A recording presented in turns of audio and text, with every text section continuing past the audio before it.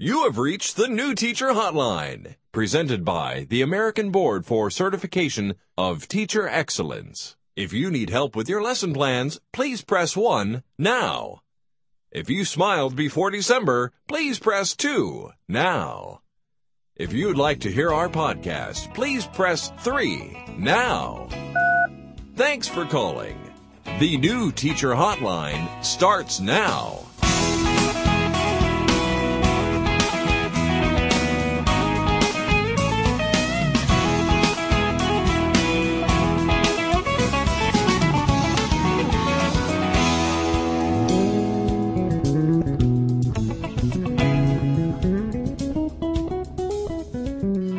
Hello and welcome to episode 3 of the New Teacher Hotline. 3 episodes in. We're experienced, like we know what we're doing. Right, and you should be able to tell a qualitative difference today because I bought wind guards for our microphones. And we're trying harder. We're trying harder, right. This is no longer a gimme. We realize we have to do this now. So thanks for your feedback on the first 2 episodes. We're gonna try really took it to heart. Going to try to address everything. We came back anyway. Exactly. You're very mean, is what we've learned. I guess we should start with introductions, just in case this is your first time. I apologize in advance. My name is Mike Kelly, the Director of Teacher Preparation for the American Board and author of Rookie Teaching for Dummies. And Dr. Moulton, I'll let you introduce yourself. My name is Glenn Moulton, and I'm writing the online teacher preparation course. Our RTE. Oh, that's right, RTE. Right. What's that? Resident Teaching Expert. Okay. Although we could come up with other things that stand for the same thing. Mm-hmm. Really tough. Tan. Oh, tan. Tan is good. Ready, tan, and E. Right. Educated. Hey, perfect. Yeah, I like that. That's better. I guess we will go ahead with our warm-up question for the for the week. All right. We promised some discussion about the topic of ringleaders. Right, yeah. Ringleaders being those guys at the circus or the kids in the back of the room who really egg everyone else into poor behavior. Okay, so what's the question? Ringleaders. How do you identify them? How do you influence them to stop being a bad influence? Right. You know, really that's a good question. And it gets to the heart of what good classroom management's all about. Tell you what I found over the years is that if you looked at the types of discipline problems in the classroom, oftentimes you can boil it down to a couple, what I would call phenomena. And the ringleader is one of them. And ringleader is a person, usually one, it can be more than one, who initiates the action. In other words, this is the troublemaker, and once that person begins causing problems, then it spreads throughout the room. What do you do about it? Well, first of all, hopefully you have a strong set of class rules in place and consequences. Please refer to previous podcasts. Yeah, we already talked about that, didn't we? Okay, right. That's right.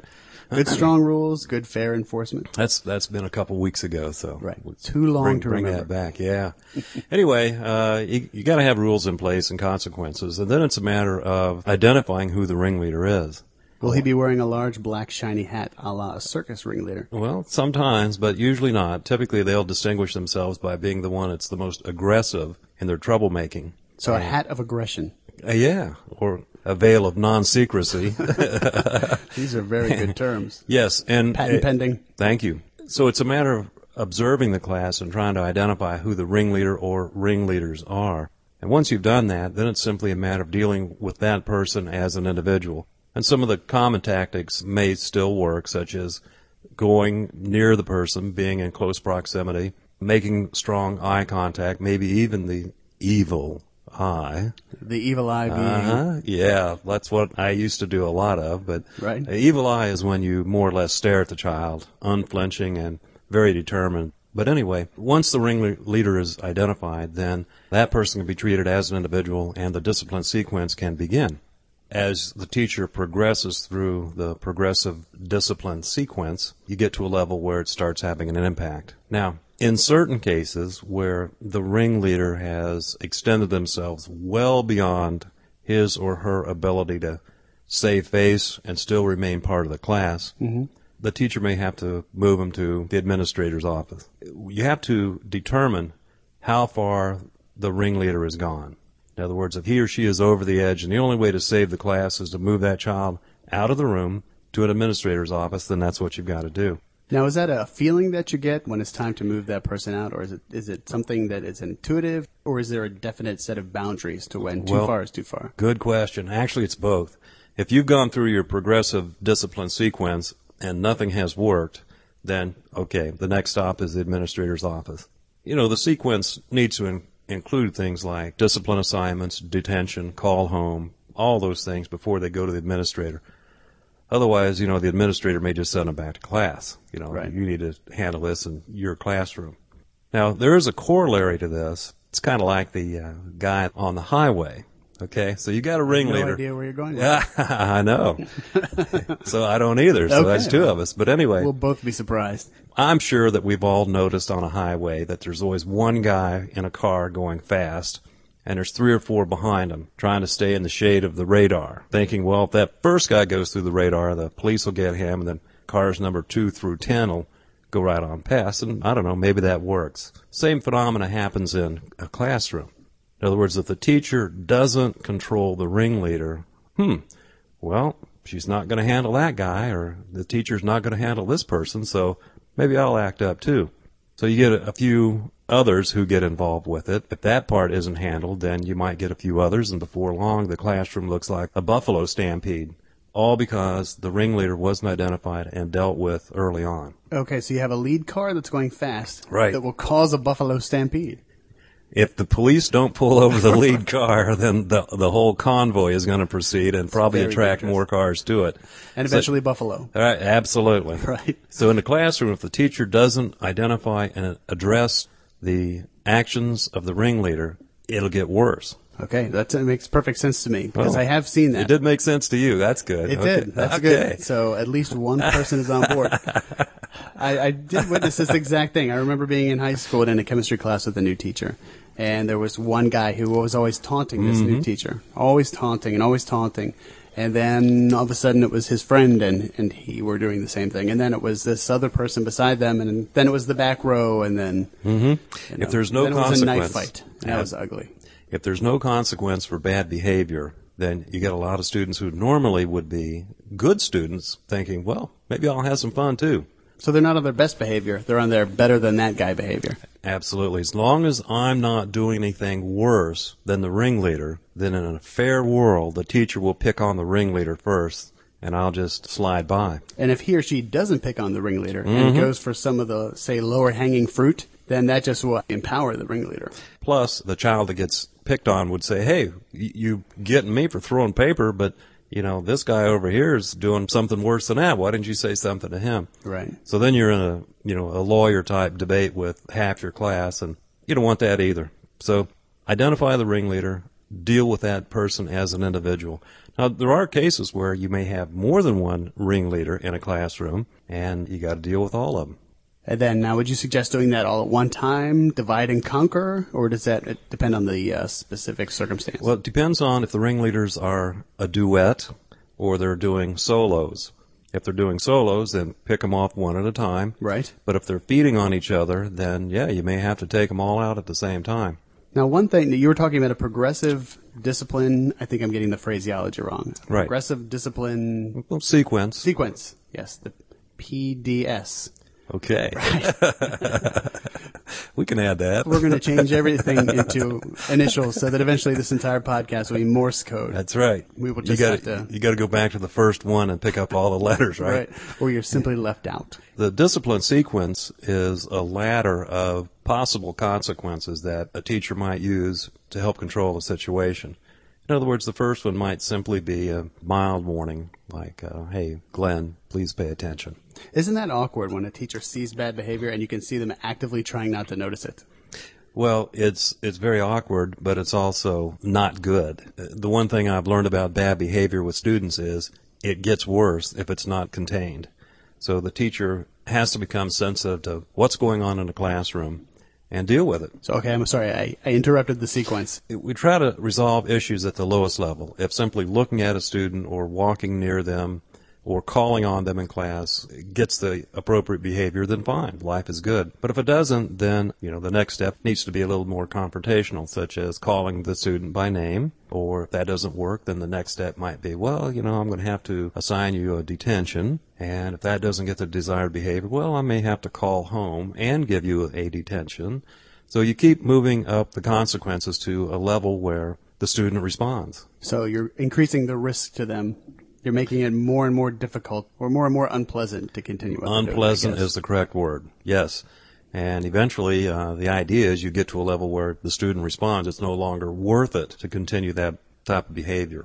I think that covers it. Identifying the ringleaders, moving with the appropriate sequence of actions, and then, now when you say picking them off, I guess that means eventually just getting them to comply with the rules. Absolutely. Absolutely. That's the way to handle it. Now, a lot of times if you're able to get one ringleader, then the other one will follow suit. It's kind of like the highway patrol. Right. You know, if you get the first one, the rest of them will back down as well. You've got mail. So now let's move on to our listener questions of an educational nature. Okay. Here we go. Our question this week is from a college student. I'm a college student, an appropriate beginning, pursuing a teaching degree. I'm about to start student teaching and I'm very nervous. I don't feel like I have learned much about class control. And in a few months, I'll be in charge of my own classroom. One of my friends is a teacher and she keeps telling me don't smile until December. I think I understand what she's saying, but I need more advice than that. Thanks very much. So, a college student getting ready to student teach and feeling like she's not ready for discipline. Right. There's a number of ways to look at this. First of all, most teacher preparation programs do not prepare you well for classroom management. I mean, I know that when I was going through the traditional program, and I had my own theory. Could I entertain you with my theory about why? Sure. And you can tell me if I'm off base or not. But I think that discipline is hard to teach because it's something that is best taught in the classroom. I didn't learn it in student teaching because my cooperating teacher just left. As soon as I started student teaching, he decided it was time for him to lift weights in the gym. So I never really got a lot of feedback until the end when he said that I went too slow, which really is too late. But it's something that you've really got to learn in the situation. And right now, you're in the classroom a lot, but you're not in the position of the disciplinarian. I almost missed that word. And it's something that depends on so many little circumstances, so many little things you've got to pick up on to make the right decision that it's really hard to give a one-size-fits-all. Is that right? Yes. Because there's got to be a reason that there's not a lot. But that doesn't actually help this person, unfortunately, which is the history of my life. Understanding but not being able to help. Actually, you presented it very well. There are some things that a candidate can do, whether they're heading for student teaching or into service as a teacher, and that is to reconnect with the age group that you're going to teach. Now, what can you do? In almost every community, the Parks and Rec program was looking for coaches or volunteers or that sort of thing. Most churches or religious groups are looking for teachers, serve as Cub Scout, Girl Scout, Boy Scout leaders. So some type of involvement that gets the prospective teacher back in front of the kids so that they can learn the lingo, find out what's in and what's out, and move around accordingly. It's a good way to get your feet wet before you get started. And you're right, most teacher preparation programs have none of that involved. You're put into student teaching and, sink or swim. If you get a good cooperating teacher, they'll give you some strategies and work with you ahead of time, and then you can watch how they handle problems. Typically, by the time you get to their classroom, they've already established the ground rules, and you don't have too many students breaking them. But they will when you get ready to go, and it's good advice to be prepared. So you're saying with a long lead time, if you've got a lot of time before you're actually student teaching, then you should spend some of that time getting involved in a situation where you're in charge. Yeah. And get used to how that feels. Yes, if you can. Gather as much background information as possible and use that to formulate how you're going to handle the class. Connect with the school administration as well as the cooperating teacher before you get there and find out what their rules are and how they would handle a particular situation so that you're not walking in unadvised. I would think, they have a stake in this too, because you're not just teaching a theoretical group, you're teaching students at their school who are still expected to meet state standards and such. So they're probably going to work with you, I would imagine. Absolutely. And they want to work with you for, if nothing else, self-serving reasons. First of all, after your student teaching experience is over, you get to leave, and they're still there. So any problems that are created during that experience don't necessarily leave with the teacher. They're still going to be there. Right. So they want to help, and it's in their best interest to do so, or they wouldn't have you there to begin with. She mentioned don't smile till December. And I guess that's always one of the, if I were to say two things that are the best thing to remember about going into teaching, what would your top two things be, and would one of them be don't smile until December? Well, the don't smile until December is one that's withstood the test of time, so I guess there's some credibility to it. I heard it when I started teaching, 125 years ago. That I think the logic behind it is you want the students to see you as a teacher, not as a friend, but as a professional, not as your buddy, but someone who is directing you through this program. So there is a sense that, I've got to maintain that professional distance. And once I have the ground rules established with the students, and I've laid a foundation for appropriate classroom behavior, okay, then I can start being more human and more myself. It does not mean to be evil or mean or cruel or anything like that. It just says, okay, we're not going to be cracking too many jokes until this thing is under control. So you're establishing yourself as Absolutely. the ringleader. Absolutely. So You're the ringleader. There's only one ringleader, and that's the teacher. Right.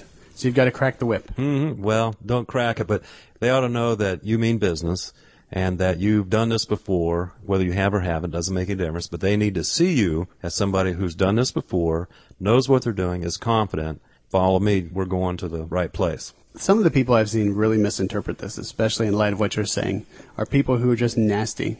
They'll come in and they feel like they need to yell a lot. They need to be mean. They establish control by screaming and tromping around and trying to be bigger than they are. And I think that students are really good at picking out insincerity. And when they see someone who's acting like they're in control, but they're not, and they're trying to make a big show of everything, I just think that's even worse. Well, it doesn't really help the classroom environment. Right. I mean, you can beat students into submission with your actions and your words and, your intimidation. If that's what you want in a classroom, then my guess is you're going to have a great difficulty in trying to teach them later. Most students respond to a welcoming and caring environment. And if they feel intimidated, if they feel belittled, if they're embarrassed, it's going to be tough pulling them out of that foxhole when the real instruction takes place. In a sense, it's counterproductive. Okay, I've got them to not talk, and now when I want them to talk, they won't. Right. Okay, and I've got a question for you. I'm going to put you on the spot. Uh-oh. Let's say that you're a new teacher, you're starting, no one knows who you are, brand new reputation. How long do you have to establish yourself as the leader of the classroom? The honeymoon is 2 weeks. 2 weeks. So within 2 weeks, if you're having trouble, then you should expect things to get worse? You have up to 2 weeks. Okay. The first 2 minutes of class is going to determine if you have any more than that. The best way to start a class is, first of all, think it through. What is it you want to do on that first day? Probably the best thing you can do ahead of time is have those rules ready. Know what you want the students to do the minute they walk in the door, whether it's put them in an assigned seat or give them a textbook or hand them a set of rules. It's up to you. But the worst thing you can do is not be planned and not know the students' names, and they don't know what they're doing, but they obviously know that you don't know what you're doing, so you've already started out the wrong way. They may give you a break and come back the second day and still allow more, but you've got a maximum of 2 weeks. Right. Students are very savvy. Even very young students, I noticed, are very savvy in figuring out who it is that they can take advantage of and who it is that they can't. One thing that I used to tell teachers that I spoke to was that, not all the students are going to like them. And they'll have to just accept that they can't be the popular teacher for everyone. And really, no one is everyone's favorite teacher. When they walked into college and they started the class, they knew within 5 minutes if they liked the professor and if they were going to like the class. That's true. And they forget that those students make the same snap judgments about them. And it's just kind of interesting to turn the light back on and say, all these things that I hated about teachers, people are going to think about me. That's right. And sometimes they're going to be right. Mm-hmm. And the first day is very important, very important. Demonstrate to the students that you are a professional. You know what you're doing. You're here to learn. Students are here to learn. And I'm here to teach. This is what we're going to do. Make some progress on the first day. Think they've had enough? I think we've served up a delightful assortment of information. Okay. So, for this episode, my name is Mike Kelly. I'm Glenn Moulton. I'll see you in the faculty lounge. Do you have a question that you would like us to answer on a future podcast? Our experts are standing by.